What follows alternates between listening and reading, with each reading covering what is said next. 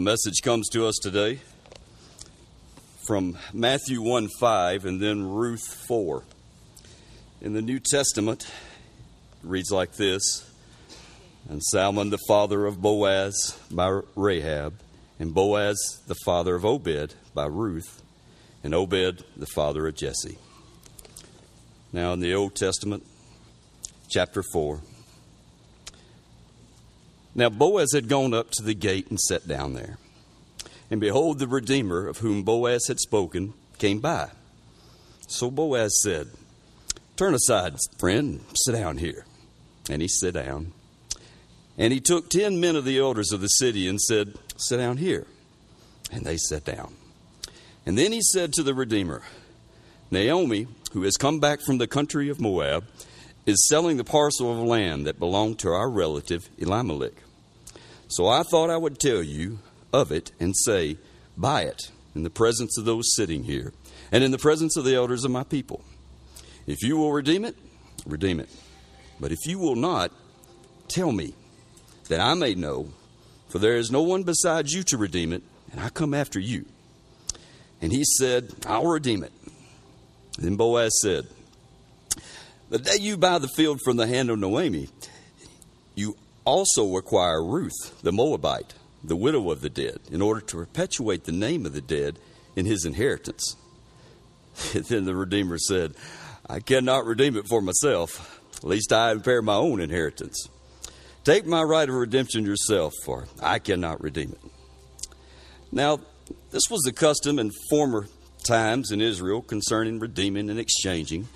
To confirm a transaction, the one drew off his sandal and gave it to the other. This was a matter of attesting in Israel. So when the Redeemer said to Boaz, Buy it for yourself, he drew off his sandal. Now Boaz said to the elders and all the people, You're witnesses this day that I have bought the hand of Naomi all that belonged to Elimelech and all that belonged to Chilion and to Mahlon, and also Ruth, the Moabite, the widow of Mahlon, I have bought to be my wife, to perpetuate the name of the dead in his inheritance, that the name of the dead may not be cut off from among the brothers and from the gate of his native place. You're witnesses this day. And all the people who were at the gate and the elders said, We're witnesses. May the Lord make the woman who is coming into your house like Rachel and Leah, who together built that house of Israel. May you act worthily in Ephrath and renowned in Bethlehem. And may your house be like the house of Perez, whom Tamar bore to Judah, because of the offspring that the Lord will give you by this young woman. So Boaz took Ruth. She became his wife. He went into her, and the Lord gave her conception. She bore a son. Then the women said to Naomi, Blessed be the Lord, who has not left you this day without a redeemer, and you may his name be renowned in Israel. And he shall be to you a restorer of life, a nourisher of your old age. And your daughter-in-law, who loves you, who is more to you than 7 sons, has given birth to him. Then Naomi took the child and laid him in her lap and became his nurse. And the women of the neighborhood gave him a name, saying, A son was born to Naomi.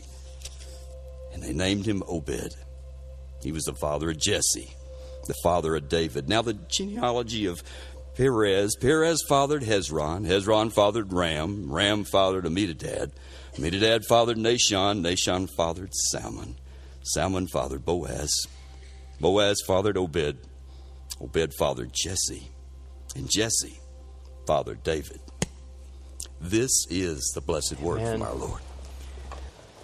Well, it's so good to see you all this morning. If you are visiting with us, then I just want to welcome you guys. We're so glad you're here, and we just pray that your time in worship this morning is just awesome, to be honest. So just to give you an idea of where we're at, we're doing a sermon series right now called Levi's Genes. And we're walking through the lineage of Jesus, going to make our way all the way down to him, and we're pulling out women in this line whom God used, and how God crossed boundaries and he pursued them to be a part of this, and how foundational they were to the gospel and to Jesus. And so 2 weeks ago, we talked about Rahab. And then last week, Jerry brought us the message of Tamar. And then this week, I have the privilege of talking about Ruth. And I have to be honest with you, I've never actually read the book of Ruth before. This week, obviously I did. But not before this past week. I'd really only read like chapter 3. And so here are my thoughts on the book of Ruth. And I'm just being honest. Okay, so the book of Ruth to me is like a Hallmark movie. Okay, raise your hand if you love Hallmark movies. We got anybody? There we go. All right, here we go. That's good. I feel like it's like a Hallmark movie. I mean, it starts off with tragedy, and then there's love, and then Ruth attracts the gaze of this unsuspecting man, and then there's a debate on who gets to marry her, and then she finally gets married, and then it's like a happily ever after kind of ordeal. And so to me, it is exactly like a Hallmark movie, and when I read through it, I was like, this is crazy. Like, this really should be a movie. Okay, so, but I'm going to talk to you from Ruth chapter 4 this morning. Ruth chapter 4. But in order to get to chapter 4, we have to talk about what happens in chapters 1, 2, and 3. So we're in the town of Bethlehem, and Elimelech is married to Naomi. And they have 2 sons, Chilion and Mahlon. And then they decide, you know what, we're going to move to Moab. And so that's what they do. They move to Moab, and then Elimelech dies. So now Naomi is with her 2 sons, Chilion and Mahlon. And then they find 2 Moabite women to be their wives. You have Ruth, and then you have Orpah. Okay, so if any of you are looking for baby names, I feel like Orpah isn't used a whole lot, so just throwing that out there. But Ruth and Orpah, okay, so, but then eventually the 2 sons die. Chilion and Mahlon, they die. And so Naomi is now with her 2 Moabite daughters-in-law, Ruth and Orpah. And so Naomi's like, well, I want to go back to Bethlehem, which is where I'm from. But you all don't have to come with me. Go back to your families. You don't have to come with me. So Orpah actually goes back to her family, but Ruth stays with Naomi and is going to follow her. So they go back to Bethlehem, and people know Naomi, and they know that she is the widow of Elimelech, and so they welcome her back into the town. But she said, please do not call me Naomi anymore. She said, my name is now Mara, because I'm a bitter woman. And that's what the word Mara means, is bitterness. But the author of Ruth continues to call her Naomi. So they need food. So Ruth, she goes out into the field and she begins to work out in the field, and she catches the gaze of this unsuspecting man whose name is Boaz. So Boaz asks one of the reapers, he says, who is this woman? Well, she's Ruth the Moabite. She is Naomi's daughter-in-law. Now Ruth was known throughout the town of Bethlehem as a Moabite because she is not an Israelite. So that's how she's known. And so he tells her, she's Ruth the Moabite. Well, Boaz thinks she's pretty cute. So he goes up to her and he says, you don't need to be working out in the field. We have women who come through at the end of the day and they glean from all the work that we've done. And you are more than welcome to take as much as you want. And so Ruth agrees to it. And so until the end of the harvest, that's what she does. Her and Boaz spend a lot of time together, and they fall in love just like a Hallmark movie. It's so sweet. But then there's still this thing about this land, Elimelech's land in Bethlehem. So Naomi tells Ruth, you need to go to the threshing floor. You need to meet Boaz. Boaz is going to eat, he's going to drink, and he's going to get full, and then he's going to go to bed. And what I want you to do is I want you, when he goes to bed, I want you to uncover his feet, and then I want you to lay down at his feet. Now the Hallmark movie is getting a little creepy, isn't it? Like, that's kind of weird, right? But that's exactly what Ruth does. He lays down, she pulls the covers off his feet, and she lays down at his feet. And obviously he's surprised that somebody's now laying at his feet. So he says, who are you? She says, I am Ruth, I am your servant, and you are our Redeemer. He said, maybe, but there is another one. You see, Boaz is a relative of Elimelech, so he has a right to Elimelech's land. But there was another relative who was closer to Elimelech who basically has dibs on the land first. So Boaz says, I have to ask him first. He gets the right first. But if he says no, I want to redeem it. Boaz is in essence telling her, I want to marry you. So that next morning he goes out to the city gate, and that's where we find ourselves in chapter 4. So I'm going to read verses 1 through 4 for us. Now Boaz had gone up to the gate and sat down there, and behold, the Redeemer of whom Boaz had spoken came by. So Boaz said, turn aside, friend. Sit down here. And he turned aside and sat down. Then he took 10 men of the elders of the city and said, sit down here. So they sat down.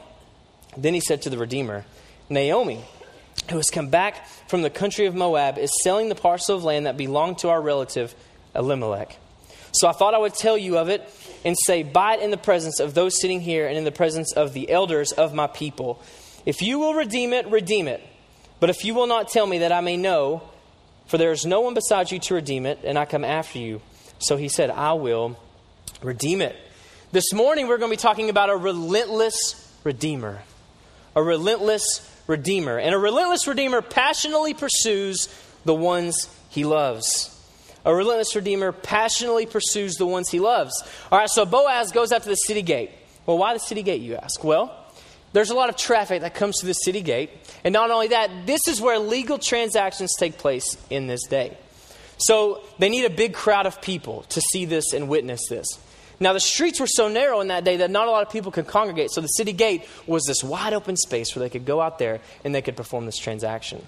So he goes out there with the hopes of thinking this Redeemer, who I've talked about, will just pass by, and without fail, he does. So he says, hey, friend, come and sit down. You see, our Bibles say friend, but actually this Hebrew word is roughly translated. It actually means such. Essentially, he said, hey, you're the one that I'm looking for. Come and sit down. And so he came and he sat down. But in order for this to happen, you need witnesses, right? So he calls 10 elders from the crowd that's surrounding and asks them to sit down. So if you think about it, they were essentially called to jury duty on the spot, which is probably not fun, right? Can you imagine like walking through Asheville and this legal transaction's happening in the middle of Asheville, and they're like, hey, you, come be a jury. No, that's not going to happen. Nope. That's kind of weird, isn't it? But that's what they did. They were called to jury duty, and that's how they did it. And there were 3 assets that were being discussed in this legal transaction. Number 1 is the land of Elimelech. Number 2 is the care of Naomi. And number 3 is Ruth, the Moabite. Now, the land of Elimelech was explicitly mentioned in this first part. The care of Naomi is somewhat understood since she is the widow of Elimelech. But Ruth, the Moabite, wasn't mentioned yet. And you want to ask Boaz why, but I think we know why. So, this is where the Hallmark movie comes out in this. All right, so if you're Ruth and you're watching this transaction take place, you want who to redeem you? What's that? Boaz, right? The only problem is that the other guy said yes now. So if you're Ruth, your heart's pumping right now because you're going to have to marry the guy that you don't really want to marry, the guy that you don't know. But for this Redeemer guy, this is a simple business ordeal where he can get more land. Okay, check. He can provide more inheritance for his children. Okay, check. He can turn a profit on the harvest. Check. Since there's no heir of Elimelech to come reclaim the land, this is a good business deal. He can take care of Naomi. That might be more expense, but if he's making more income, then that's not really going to be a problem. So check on that. So of course, if you're a business person, like this is good. Like there's no risk really here. But Boaz is not really happy. So we keep reading. Verses 5 through 8 here. Then Boaz said, the day you buy the field from the hand of Naomi, you also acquire Ruth, the Moabite, the widow of the dead, in order to perpetuate the name of the dead in his inheritance. Then the Redeemer said, I cannot redeem it for myself, lest I impair my own inheritance. Take my right of redemption yourself, for I cannot redeem it.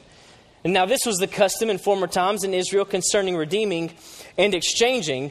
To confirm a transaction, the one drew off his sandal and gave it to the other. And this was the manner of attesting in Israel. So when the Redeemer said to Boaz, buy it for yourself, he drew off his sandal. See, now things have changed a little bit. Boaz hears this man say yes. And so he's like, well, wait. I know you get the land of Elimelech and you get to take care of Naomi. But you also acquire Ruth. And she's a Moabite. And she's the widow of the dead. And so for him, all of a sudden he's like, okay, I cannot do this. I cannot do this. See, what Boaz is doing is he is using Ruth as a replacement for Naomi. Naomi would have been the one to marry since she was the widow. But he said, Ruth is the one that you have to marry. And she's not from here. And she is going to give birth to the name of Elimelech, the son, the heir to Elimelech. So he says no, but you can only imagine if he would have said yes again, what Boaz would have said next. He would have been like, no, you don't understand. She has leprosy. You don't want her. You don't want her, right? Like if it was me, I'd have been like, no, she's got boils all over her skin. You don't want her. Trust me, I want her. Bethany did always say that I was really romantic, by the way. So, but I want to talk about why he said no later. I'll come back to that. But one thing that we can understand is that Boaz's tactic worked. And the author of Ruth is clearly showing Boaz as the hero.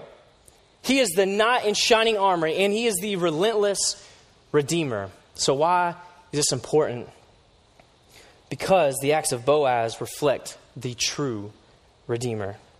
You see, he loves her. He spent time with her, and he loves her, and he wants to redeem her.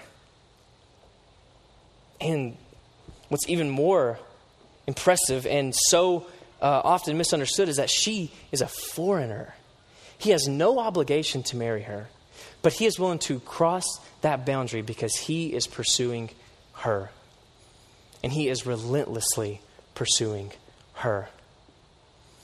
And that's how God pursues us, relentlessly. Some of you may be sitting in here and you're going through a storm in your life, and it is a deep, dark storm. And sometimes you're probably wondering where God is. Where is God in my storm? Listen, he is actively, relentlessly pursuing you. And some of you have felt this pursuit, and some of you may not, but trust me, he is. And there may be someone here who you don't know this God I'm speaking of. You're here at church because it's close to the holidays and your parents or your spouse wants you here. But listen, God is relentlessly pursuing you. A relentless redeemer passionately pursues the ones he loves. And a relentless redeemer brings to life what was dead. Then Boaz said to the elders of all the people, "You are witnesses this day that I have bought from the hand of Naomi all that belonged to Elimelech and all that belonged to Chilion and to Mahlon.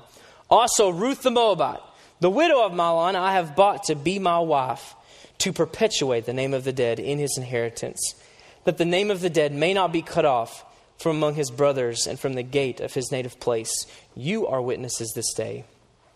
Then all the people who were at the gate and the elders said, "We are witnesses. May the Lord make the woman who is coming into your house like Rachel and Leah, who together built up the house of Israel. May you act worthily in Ephrathah and be renowned in Bethlehem. And may your house be like the house of Perez, whom Tamar bore to Judah because of the offspring that the Lord will give you by this young woman." So now he speaks loudly. This transaction is completed. It's completed. See, he's given me his shoe. And see, giving a shoe back then is similar to what we like give to a handshake that closes the deal. But the shoe back then represented power, possession, and domination. And that's why we see Moses, when he spoke to the burning bush, he took his shoes off because he was showing God's lordship in that moment. So we think of Boaz. He bought the land because he loves Ruth, but also to perpetuate the name of the dead. Now, the word perpetuate means literally to raise up. So he's saying that I'm here and I bought this land to marry Ruth, but also to raise up the name of the dead, to raise up the name of Elimelech, that it will not die out. A relentless redeemer brings to life what was dead. Now, bringing the dead to life was nothing foreign in the Old Testament. Okay, so we can think for a second. At one point in Scripture, Israel was turning their back on God. So God allowed them to separate into two kingdoms. You have the northern kingdom and the southern kingdom. And as they continuously turned their back on God, he allowed the Babylonians to come and take them over and be captive. So Ezekiel, who is a prophet to Judah, is in Babylon. And so God speaks to him and shows him a vision. All right, so I want everyone to close their eyes for a second. And we're going to talk about this vision. All right, so if everyone close their eyes and just think with me for a second. Ezekiel's standing there in this dry valley. It's nothing but dead, dry bones. In between these two mountains, it's desert, it's hot, it's so dry. Bodies that lay there from a great battle that took place long ago. Just bones everywhere. God spoke to Ezekiel. Do you think that these bones can come to life? Ezekiel said, God, only you know. Well, he said, I want you to speak to these bones for me. Speak to them and tell them that I will bring them to life. And so he did. Ezekiel spoke to them. And then when he spoke to them, Scripture says there was a noise, a rattling sound. The bones began to move and they began to come together. So if you're picturing this valley, these dry bones, just imagine with me the bones moving together. And as they came together, they made this noise. And then there were tendons that grew in between the bones. And then after that, then the flesh, the muscle began to form around the bones. As this body was coming together, you see the skin begin to appear on top of the flesh. But Scripture says that they were still not alive. God said, Ezekiel, I want you to speak to the bones one more time and command breath to come into them. And so Ezekiel did. And when he did, for the second time in their lives, they took their first breath. And then Scripture says that the army that was once dead, dry bones stood up in front of Ezekiel in this valley. And there was a great army. Okay, you can open your eyes. See, Scripture teaches us that He gave Ezekiel that vision to represent the people of Israel. He says after that vision, then he said to me, Son of man, these bones are the whole house of Israel. Behold, they say, our bones are dried up and our hope is lost. We are indeed cut off. Therefore prophesy and say to them, Thus says the Lord God, Behold, I will open your graves and raise you from your graves, O my people. And I will bring you into the land of Israel. And you shall know that I am the Lord when I open your graves and raise up your graves, O my people. And I will put my spirit within you. And you shall live. And I will place you in your own land. Then you shall know that I am the Lord. I have spoken and I will do it, declares the Lord. You see, he was telling them, he was letting Ezekiel know, you need to tell them I have not given up on them. Although they've turned their back on me and they're in captivity in Babylon. And they think that I'm not watching. They think that I'm not paying attention. They think that I'm not there. I've not given up on them. As a matter of fact, right now they are dead spiritually. But I'm going to breathe a new spirit within them. And they're going to come back to life. Now, if you are sitting in here and you have felt that spirit, that you have taken that second breath for the first time, then I need to hear an amen right now. Amen. Yes. I'm so thankful that I can rejoice that once I was dead in my sin, but God didn't give up on me. He relentlessly pursued me to bring me back to life because he loved me. He was willing to cross that boundary for me. That's our relentless Redeemer. A relentless Redeemer brings to life what was dead. So then they say, we pray that Ruth is like Rachel and Leah. That's some high praise. That is some high praise. So I have to tell you this. So I'm a baseball player, for those who don't know. Well, former. I'm retired. Let's be honest. So, we always give Jerry a hard time here because he knows famous people, and he's basically one person short of being a celebrity himself. And so we always give him grief about that. Well, this morning or this weekend, Jerry is in Cincinnati with some of his friends, and he texted us as a staff last night. He always meets these famous people, and it really bothers me, okay? He texted us as a staff last night, and he was eating at this restaurant, and at the table next to him was Pete Rose. Really? Pete Rose? You get to meet Pete Rose? You know what I'm saying? For those who, if you're a baseball fan, you know who Pete Rose is. Man, but for those who don't, let me just tell you, Pete Rose has the most hits in Major League Baseball history. The only reason he's not in the Hall of Fame is because he gambled on baseball. That's it. His stats and his talent would tell you he's one of the greatest of all time. Well, for me being a baseball player, and Ruth being a Moabite, not an Israelite, for them to pray that she would be like Rachel and Leah, that's extremely high praise. And the best comparison I can think of is if someone would have told me when I was still playing, I'm going to pray that you can hit like Pete Rose. Well, my head would have swelled up like no other if somebody would have told me that. But man, that is such high praise that a Moabite would have a foundational impact on the lineage to Jesus, like Rachel and Leah, who built the house of Israel. Unbelievable. And then they also asked that she'd be like the house of Perez, who Tamar gave to Judah.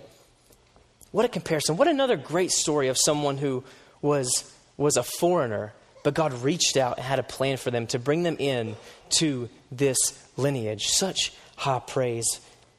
You see, a relentless Redeemer brings to life what was dead. And a relentless Redeemer glorifies his own name. So Boaz took Ruth, and she became his wife, and he went into her. And the Lord gave her conception, and she bore a son.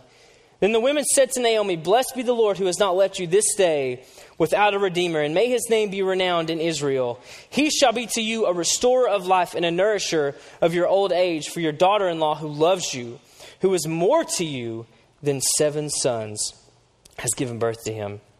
Then Naomi took the child and laid him on her lap and became his nurse. So Ruth, who bore this son for Boaz, gives it to Naomi? Well, why? If we remember exactly what Boaz said, that I have purchased this land, and Ruth, to perpetuate the name of the dead, to raise up the name of Elimelech is what he's getting to here. So this baby is the preservation of the line of Elimelech, making Naomi the rightful guardian to this child. Verse 14 here is so key though. Then the women said to Naomi, "Blessed be the Lord, who has not left you this day without a redeemer, and may his name be renowned in Israel." You see, the naming of the Redeemer is so important in the story. Because do you remember the name of the first Redeemer who we talked about earlier in the chapter? No. Why? Because he was never named. The author kept him nameless because he was so worried about his own name continuing. He said no, because if he would have produced a child with Ruth, the name that would live on would not be his name, but it would be whose? Elimelech's. His lineage would stop. And for someone who cared so much about his name remains nameless in Scripture. The naming of the Redeemer is important. You see, redemption is not about the one being redeemed.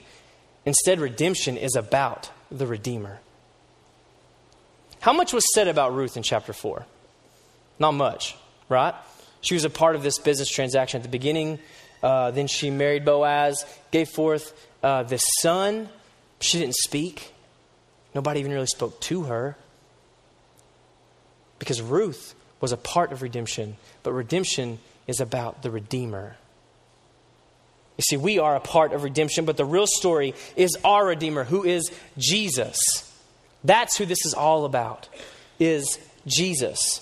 Because if you look in verse 17, and the women of the neighborhood gave him a name, saying, "A son has been born to Naomi," and they named him Obed. He is the father of Jesse, the father of David. So you have Ruth, you have this Moabite woman who is a widow, who comes back to Bethlehem because she wants to be with her mother-in-law, and she gets redeemed through marrying Boaz. But she plays a huge part in the lineage, getting all the way down to Jesus. God relentlessly pursued her so that she could be a part of this, foundational to the line of Jesus. See, it's about the Redeemer. And we talk about this line going all the way down to Jesus because that's who all this is about, how he was born of a woman and how he lived a poor life, reached poor people, went to all the outcasts, crossed all these boundaries, relentlessly pursued foreigners because he wanted to bring them back to life, those who are dead in their sin. Before he even came to earth, he knew that this is what had to be done. But he did it because he loved us. Because we are dead to our sin and chained by it. It holds us down. It weighs us down. God can't look at it. And because we have this sin, we deserve a punishment. Just like every decision we make has a consequence. And our sin deserves an eternal punishment. But instead of making us go through that punishment, he sent his son Jesus to take that punishment for us. Because that's how much he loves us. Relentlessly pursuing us to bring us back to life so that we can glorify his name. Because he is the relentless Redeemer. Let's pray. God, I thank you so much for this day. I thank you for this time in worship. Thank you for just how amazing you are. How much you love us. God, you are our relentless Redeemer. It's amazing to look back at these stories and see how you had your hand on all of these stories. Everything that was happening was foreshadowing Jesus, who would be born on that Christmas day, our Redeemer, our Savior, who loves us and pursues us. God, thank you for sending him to take a death that I deserved. It was mine. But you loved me enough to send your only son to take it for me. What a great God you are. And how we praise your name. God, we love you. And forgive us when we fail you. In your name I pray. Amen.